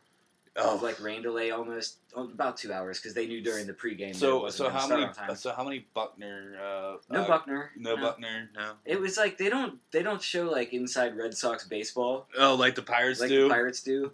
Which is all reruns, which means I get to basically take a break. The Red Sox, okay, so the one pitcher for Boston, I forget his name, but he blew out his shoulder throwing his glove after a bad outing. He was walking back. He's a reliever, and he threw his glove. So they talked about that a lot, and they replayed the manager's interview from earlier about that injury. I deleted the update. Okay, but you know what happened. Yeah. Rain delay filler. And then they had, a segment with, a bunch of kids, in a classroom, being interviewed by, I don't know, freaking Xander Bogaerts or something, So, it was a long night for me, and, I got off work just as late tonight as I did last night, but I'm in a much better mood. Right. Because I had breaks. You had breaks. All you people out there, breaks are good. If you work in an industry that has, unpaid breaks, I wish you could have paid breaks like I do, but at least it's a freaking break. All right, so here's my posing question. Do you think that ownership will go out and get some pieces at the trade deadline or after the All-Star break if the Pirates are in a good position? No. No, I don't. So that's where we still are in the same thing of, meh, they're all right. They're good the way they are. Just let them go. We don't need to go out and potentially bring Andrew McCutchen back mid-season for a fourth outfielder. That they might do just because it would improve attendance. But I think with the attitude of Pirate fans, a lot of them still, they're not gonna be as sold on a wild card run as they were before the trades of Cole and McCutchen, and therefore, I don't even think we're gonna get another Justin Morneau. Morneau came here, didn't really do anything, but it was at least they're trying. They went out and got a guy that I've heard of before who can hit home runs occasionally. Could they go and get a Justin Verlander? They're not going to get Verlander. Texas will secede from the Union before we get Verlander. There ain't no way, man. Well, I mean... I've been doing a lot of Houston games. They are so high on their supply Houston, right now. And they have every reason to. Well, Houston got Verlander last year. He had a year and a half left on his deal, so he's an unrestricted free agent at the end of this year.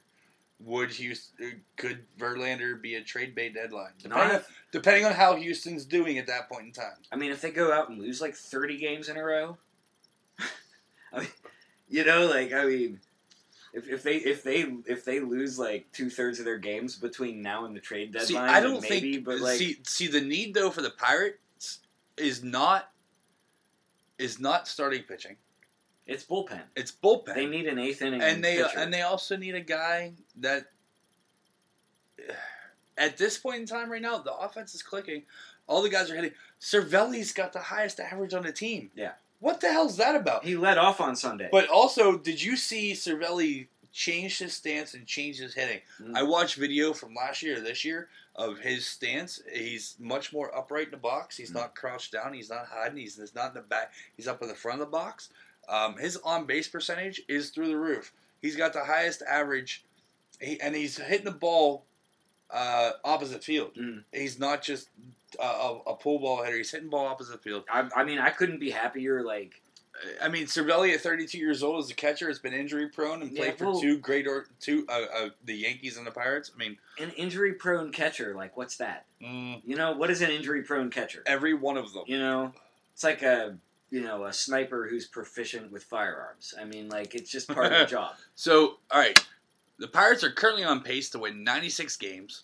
They're tied for first in the division, second best record in the NL, fifth best in baseball, and third best home record in Major League behind the Yankees and the Phils. You got the Padres. But they went to Philly and they went to Washington. Correct. So, you got the Padres are in town this weekend. They're 10 games under 500, and the Bucks are 8 games over 500 at this point in time. the Phillies are also 8 games over 500. Correct. I just saw a stat here. It said that they have not been 8 games over since 2011. Correct. Which is Pirates have been 8 games over. Like, I think Pirates have a couple games in hand, which gives them the better record. But I mean, like, games over 500, that's really a red herring at this point. Because, like, the schedules will balance out. You know, we're looking, like, if you say that the Pirates continue this pace, that's 92 wins. It's 96. 96. Based off of right now, Okay. at this pace, it's 96 wins. I must have seen something from prior to tonight's game because I saw 92. That stat is based off of Bob Papiani. Okay. Well, wherever he got it from, like, it might have been after, like, tonight's game when they won. So, seeing that we're a third of the way in, like, that would you know, increase your chances by, like, a multiple of 3, I guess. I don't know. I'm not a mathematician. Neither am I. I know more about the NBA than I do about math. So, let's just, like, keep that in mind. But, yeah, like, I didn't pick the Pirates to win more than 82 games. I think I picked them to win 65. You were lowballing, man. Somewhere there's a paper You're around negative here. Nelly. Somewhere there's a paper around here that shows Yeah. how many games you picked them to win, how many games I picked them to win. I think I picked like 72. I think you did. I think 72 10 games under 500. 72 rings a bell to me, and I think I picked 65. You know, it's not like world historically bad, but it's not good. I couldn't be happier. I couldn't be happier either. And I haven't been to a game yet, but I haven't been to a game yet either. It's not because like someone tried to invite me and I like stuck my fingers in my ears and said la la la, I can't hear you. Like, I haven't had time. You know, when they are home, I've got other things going on. I would have loved to have gone Friday, but I had other things to do. Like, Pittsburgh's a great city to be in because there's a lot to do. And it's a beautiful time of year to have like plans and to be out on the water. And the Pirates have to compete, you know? If they keep winning, like, I'm going to keep beating the drum that people need to go support this team. Well, we're going to find out this weekend series on if people go out to the ballpark. Because you had the Sox in, we're on Thursday, so Wednesday. The Sox were in Thursday. They played a getaway game Thursday afternoon. No, it's Tuesday, Wednesday they played. Yeah, sorry. Yeah. Tuesday, I know, it's Thursday now. Yeah. Tuesday, Wednesday. Tuesday night they played. They didn't have a big attendance. Wednesday afternoon getaway game. They really didn't have a big attendance. Businessman special, which I love those games, by the way. I've been to a few of them. I love those midweek afternoon games. They're awesome to me. That's like real baseball. That is. You know what I mean? Like, that's how it used to be before lights and TV. You know, like they They had to play afternoon games because it would get dark. You know? Like, you'd start a game, and back then, I mean, games were like 2 hours. Whatever. But in, like, early, like, before they changed the clocks, you still got to start at, like, 3 or 2 even. You know? That's how, I mean, ratings are important, like, TV money's important, like, but they're not going to cancel baseball if, like, that stuff goes away. And, like, I wish they would just play more day games. You know? Well, it's hard for attendance. That's the problem. They don't get good gates. Stupid trivia for you. What was the first night game played in Wrigley Field? I remember. It was like 88, right? Yep. Yeah. It was the All-Star game in 1988. It wasn't the All-Star game. It was. That was a regular season game. Oh, yeah. It was 2 nights before the All-Star game because it is a trial to see how it would work out. No, I remember because it was on like it was on ESPN. Mm-hmm. I remember that. I remember that a lot because like I used to. I remember because I was in Florida at my grandmother's house as a kid in the summertime, and all we got in Florida was TBS and WGN. So I got to watch a lot of Cubs and a lot of Braves. Well, I always watched a lot of Pirate games, also Braves. But I always watched a lot of Pirate games, you know, on KBL or like KDK or whatever, and go to games and like mostly Sunday games, but like a few night games here and there. And I really very vividly remember my dad like, you know, like remember when KDK Radio held the Pirate games? Mm. And I lived in Jersey in the early 2000s, and depending on how the weather was in Jersey on the shore, I could pick up KDKA and listen to a Pirate game on my back deck on the radio. Yeah, that was awesome. The shit, man. Like, I was so... Like, it really, like, hurt my feelings when the Pirates left KDKA. For that reason. Like, there's something magical about, like, AM radio at night, and the fact that you can, like, pull in things from, like, so far away. My story was I was in Rochester, New York. I had driven up there to, like, stay with one of my friends who had just bought a house. Like, we went to college together, and I was, you know, going up to hang out. And so I was like, you know, I'm going to go on a beer run. And, like, between, like, his house and the Wegmans, I managed to find the Pirates game. Love Wegmans. So they were like, you know, they were winning, and it was, like, late innings. So I, like, ran into Wegmans, bought my beer, got back in the car, and I'm trying to, like, hear the last 3 outs. But I get back to his house, so I had to, like, sit in the driveway. Yeah. And they were, like, they're inside, like, I guess they saw my headlights, and they were, like, you know, when I finally come in, they're, like... And one of my friends was from Pittsburgh who was there. So he actually cared about the Pirates. And he's like, what were you doing in the driveway? I was like, I was listening to a Pirate game. He's like, get out. I was like, no way. Get out! You listen to Pirate game, Rochester? Man. Hey, my God. You know, I was, like, flipping through the dial, and I heard a promo for the Hans Man. Hans Man. R.I.P., man. Rest in peace, Fred Hansberger. So he harassed me on the air live. I mean, he harassed a lot of people, but, like...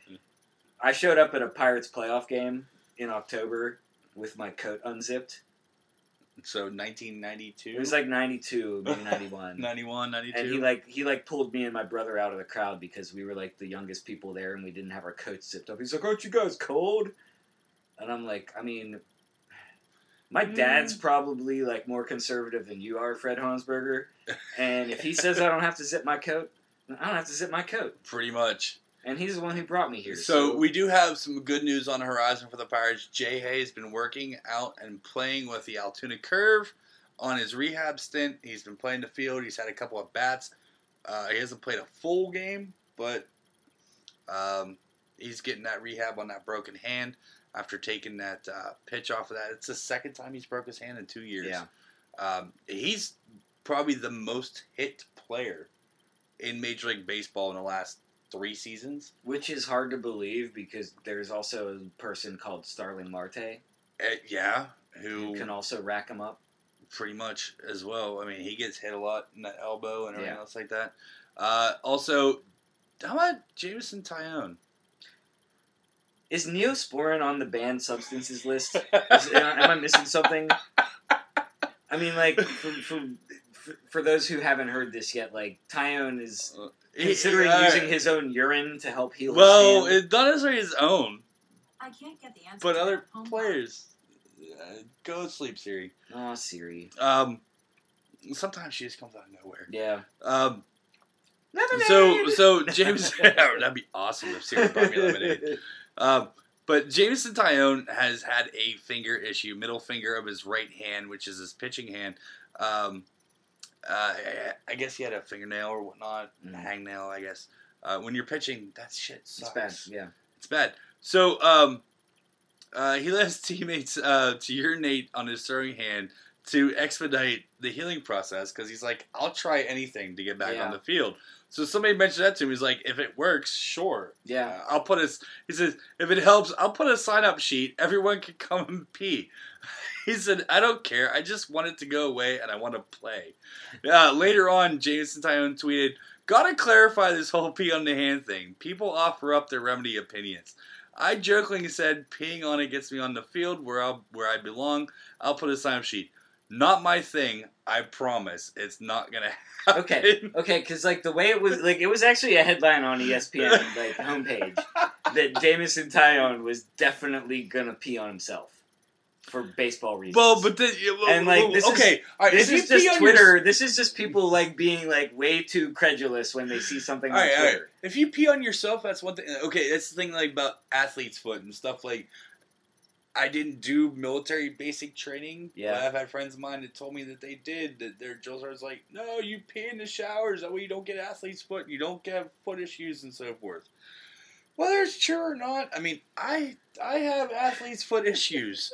And I tell you right now, as a guy, I pee in the shower. Yeah. Like guess what? I still have them. I wear breathable shoes. Okay. I wear breathable shoes. So like I still have the drill sergeants, like I'm sorry, like there's a reason I didn't go into the military, and it's because I'd be like raising my hand, being like, drill sergeant, like, don't you think that like we would get less athlete's foot, like if we didn't wear these boots all the time, like regardless of how much we pee in the shower, sir? And he'd be like, you little maggot, like, you know what I mean? Like, shut up with your thinking, you know? So like, yeah, but like Jameson Taillon, not gonna pee on himself, but the fact that it was even a story raises questions about the state of journalism, but also the state of medicine. Because like, one, why can't you just like buy something over the counter to fix what's wrong with Jameson Taillon's hand? And two, like, I'm pretty sure I just saw like fox urine at the hardware store for like gardening, for like keeping pests away from your like vegetables, and I'm pretty sure they don't like hold foxes up over a bucket and like squeeze them. You know what I mean? Like there's a way to like manufacture the compounds that you need to fix your hand without like getting a bunch of piss from a bunch of baseball players. And also, if you are gonna piss on Jameson Taillon's hand, try to catch some of it, and if it's clean, send it to Seattle. Because there's some called a callback. Because there's some people out there that need some clean urine.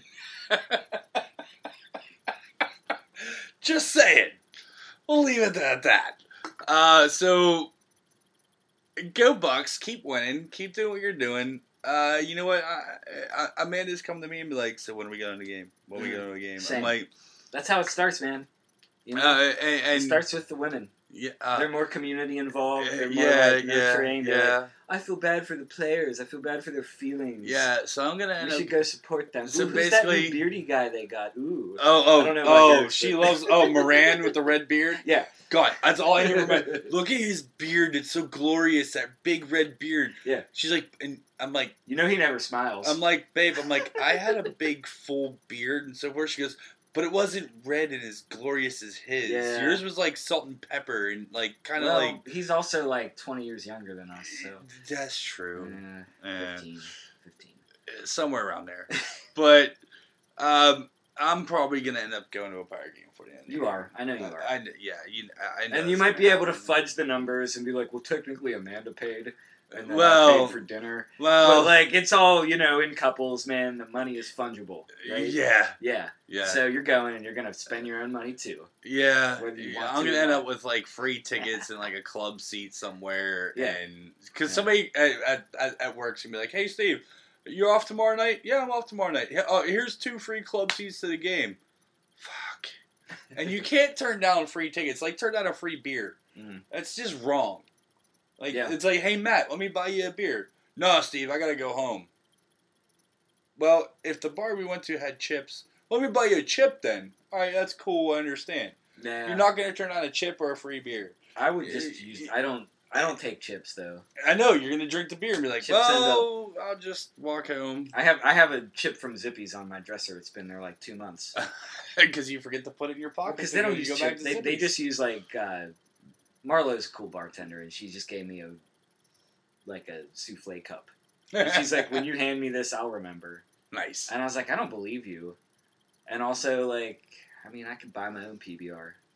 So we're going to go ahead and end on some other Pittsburgh sports. Actually, I'm going to reverse this real quick. Heard good things come out of Steelers rookie camp with the draft picks and so forth. They've also invited 32 total undrafted free agents to rookie camp to work out with the team and take a look at. They did sign 2 of them, an offensive guard and a defensive lineman, to the 90-man squad that's going to go to camp. Of course, Mason Rudolph, he looked pretty good. Edmonds, the first-round draft pick, safety, he looked good, and they're looking to slide him into maybe inside linebacker position as well as safety position. You have what's the kid's name out of Penn State? That's the safety they drafted in the 4th round. It's leaving my mind right now. Tallman was high on him. Of course, Mason Rudolph, he had some reps, and then the wide receiver they also drafted 3rd round. That was his wide receiver in Oklahoma State. Yeah, that's the only thing I really saw about. They had really good chemistry, and he's like, they had really good. I'm like, I better fucking hope they had really good chemistry. Yeah. They played together in college for 3 years. How do you get drafted into the NFL and not have good chemistry with your receivers? Right, exactly. And of course, when your receiver gets drafted with you, it's like Dan Marino. Like, oh, I hated those guys. Yeah. I mean, it's like, can you? Yeah.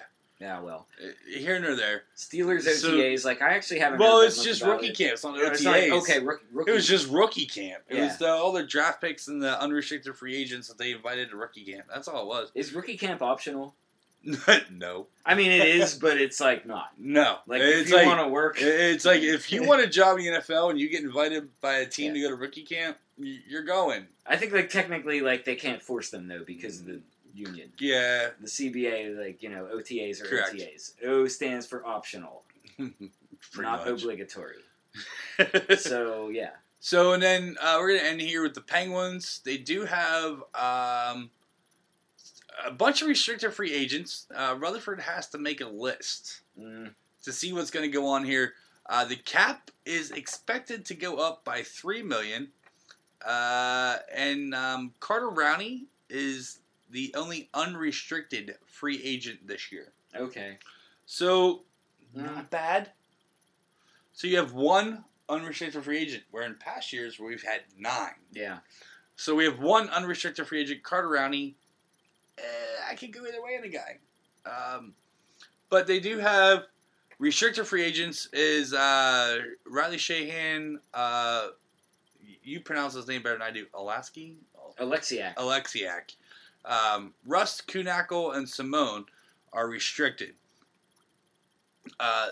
So the way this basically shakes out, the article that I've read online that was retweeted and posted and so forth. Let's see here.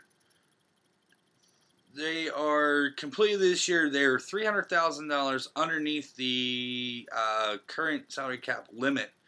Carter Rowney is the only unrestricted free agent among the team's pending 6 free agents. The other ones, of course, are restricted.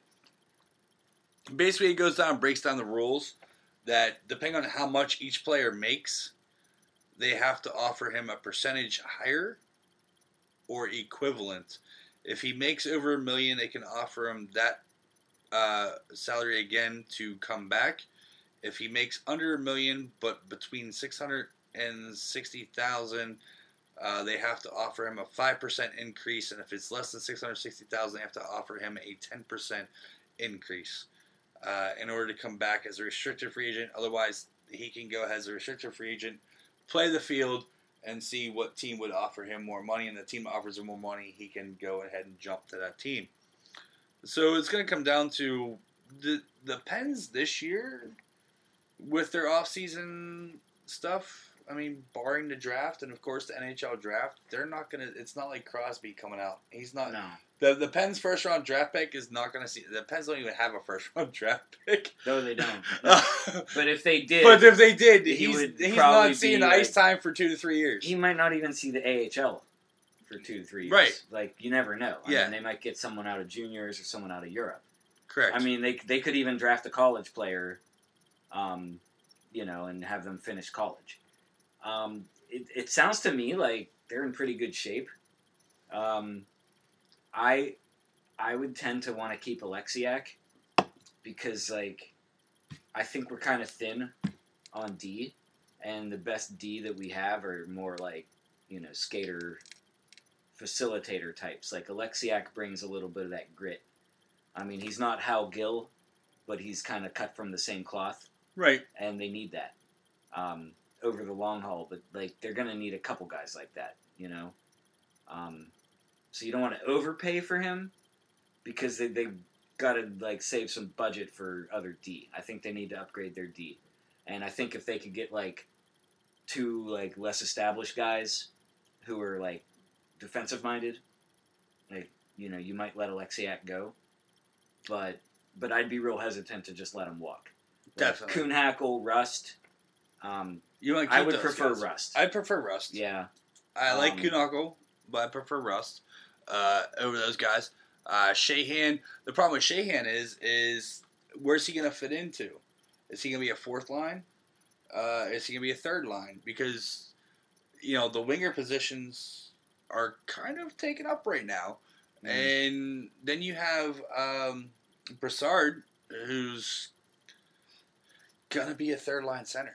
I mean, Jordan Staal was a great third-line center, and he thought that he was better than a third-line center, which got him traded out of here. But Jordan Staal was, like, on the upward arc of his career. He was. You know? Sheahan's, like, in everyone's career, like, they at some point, you know, reached the, like, ceiling with one organization and moved to another. Correct. Like Sheahan, Jordan Brassard, Staal wasn't going to be above a third-line right, center. but Brassard is kind of, like, at, like, prime to, like, downside sort of level in his career. He is. So I'm not sure he's going to like being a third-line center. He's not going to like being a third-line center, but he's going to have to be a third-line center. Unless they trade him. Unless they trade him or they move him to wing. And then again, the wing positions are taken up. I see Brassard as a rental player who didn't work out. Well, granted, they still have him under contract. They still have him under contract. They brought him in to go on a run to three-peat, and they didn't three-peat. I think and Brassard... if they trade him tomorrow, like, you know, as long as they get, like, something good for him back. I see Brassard starting the season with the Penguins next year, and either being a before All-Star break trade or a trade deadline trade. Yeah. That's where I see Brassard at. And he's going to start the next year with the Penguins. And that entirely depends on his play, how he plays, and how what other teams need. And what other teams need, and also how he adapts to his new role. And that's what it's going to be. Again, we like Rust more than Kuhnhackl. Simone, I mean...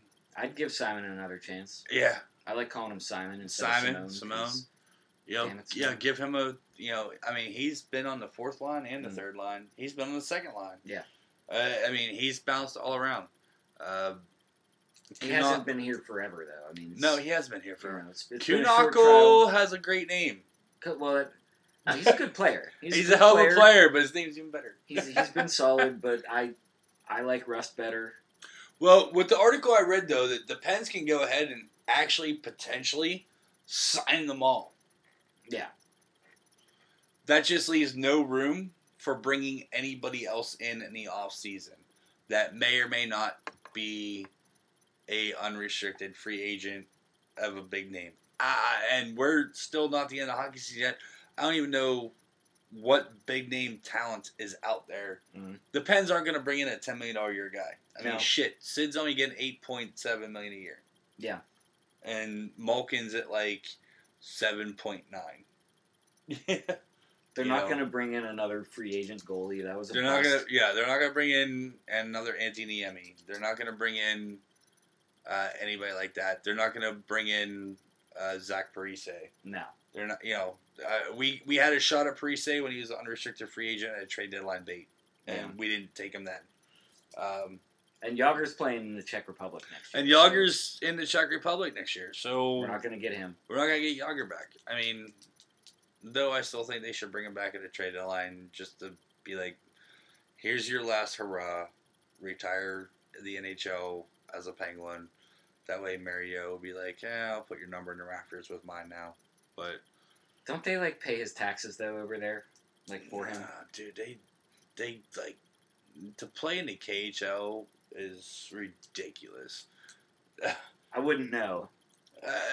I wouldn't know either to say, but from what I've read about it, but also they make the money per game in whatever country or city they're in at that point in time. So like if they're if they're playing in Russia in whatever city and the dollar value is this much, that's what they get. If they play in this city and the dollar value is that much, they get that. It seems like a ridiculous contract, but I don't know. Who knows? It's the KHL. Man, I miss the Penguins. I do. It sucks that we're talking about Yager's like European fat guy career instead of 44 years old. You know, Game 5 of the instead Eastern of Conference. Instead of being at Game 3 of the Eastern Conference Finals. Yeah, we're gonna be okay though. Like we're still a good team. Yeah, we're okay. We're still a good team. Still competitive. So competitive. Still doing well. Let the we guys. got Crosby. We got Malkin. We got Murray. Letang for now. Kessel for now. Yeah, I mean, people are so protective of Phil Kessel. They love him in this town. I know. Like the backlash, like people, like if you were like in the media and you even like said like, well, you know, Kessel didn't talk to people and like this might not be good. It's like, oh, you're just trying to run him out of town, aren't you? You just hate the people's champion. Like he really is, man. He really is the people's champion. Well, I mean, not like The Rock that always like rung hollow. Like he literally is the people's champion. Hey, Phil Kessel's 2 for 3 for Stanley Cups. Let's come to Penguins. Yep. So Phil Kessel is a 66% Stanley Cup champion. We like it. And on that note, Matt and I are around in our heads 66.6% of the time. The rest of the time, God knows where our heads are. I spend a third of my day in bed. and I'm about to go spend that third. Right? That's the next third that's on the docket. Yeah, I spend a third of my day in bed too, and I'm about to spend that third as well. And it's summertime, so I spend another third of my day on a golf course, which is what I'm going to be doing tomorrow. I got yard work, but it's going to rain all day. It's going to suck. Wait, is it going to rain all day tomorrow? Are you going to ruin my golf day? I'm not ruining your golf day. I control the weather. Trust me, man. If it was up to me, you know. Fuck you, Bob Cuzma. It was up. I'm not Bob Cuzma. Don't call me that, man. I'm a Dennis Bowman kid. But we all love Joe DiNardo. Joe DiNardo, yeah. I mean, guy's an institution. I mostly watch Channel 11. I'm not gonna lie. All right. There's a lot of clouds. There's some rain in the forecast. 10% at 3 p.m. tomorrow. I like those odds. You know, and I'm all supposed to play till 4:30 in Golf League. So. Oh, okay. I'm not even in the golf league, but my neighbor's like, "Hey, we got a couple slots open in golf league. Are you off Thursday?" I actually have to be off Thursday. Okay. So I'm like, he's like, "You want to meet at the course at 4:30?" I'm like, "Yep." As long as it's not storming, sure, I'll be there. Were you playing Lebo? Yeah, Lebo. Yeah, that's cool. You know, I was off Monday and Tuesday, and played a little bit Monday. Played 9 at Frosty Valley. Played 9 at Frosty Valley and 9 at Lebo. So I got my 18 in. Thursday I had my haircut day with Kenny out in Squirrel Hill. Yeah. Got my hair all done up and cut and faded, and then I drank my way home. Yeah. So. All right. Well, you know, you play Lebo. Just bring an umbrella. and be prepared to spend the night up on that hill if we get more rain like we did tonight. Because I don't want to be at the ballroom. All right, folks. Thanks a lot for listening to us here at Bold Sports for another episode of exciting and interesting news going on in and around Pittsburgh sports and some other Sports, weather, It's not in traffic. Pittsburgh. Traffic, weather, got it. All right, folks. You guys have a great time. Enjoy it. Matt and I will talk to you soon. Follow us exclusively at Bold PGH Sports on the Twitter, also Bold Pittsburgh on Facebook, Instagram, and all the other fun places you like to see us. Are we on Snapchat? No, We are not on we're Snapchat. too old for Snapchat. We really are. Don't even bother. Like, you don't want to look at us. Trust me. All right, guys. Have a good week, and we'll talk to you all later. Enjoy it. Hey, Yins, thanks for listening to Bold Sports. You can always listen at Sorgatron Media on Stitcher, iTunes, or wherever you love to listen to podcasts. Make sure to catch us every Wednesday for your recap and breakdown of your favorite local sports and news of the weekend for the upcoming game expectations. You can contact us at Steve Fernald on Twitter, at MMTacey on Twitter, or at BoldPGH on Twitter. Hashtag Bold Sports. Bold Pittsburgh on the Facebook, or boldpgh.com.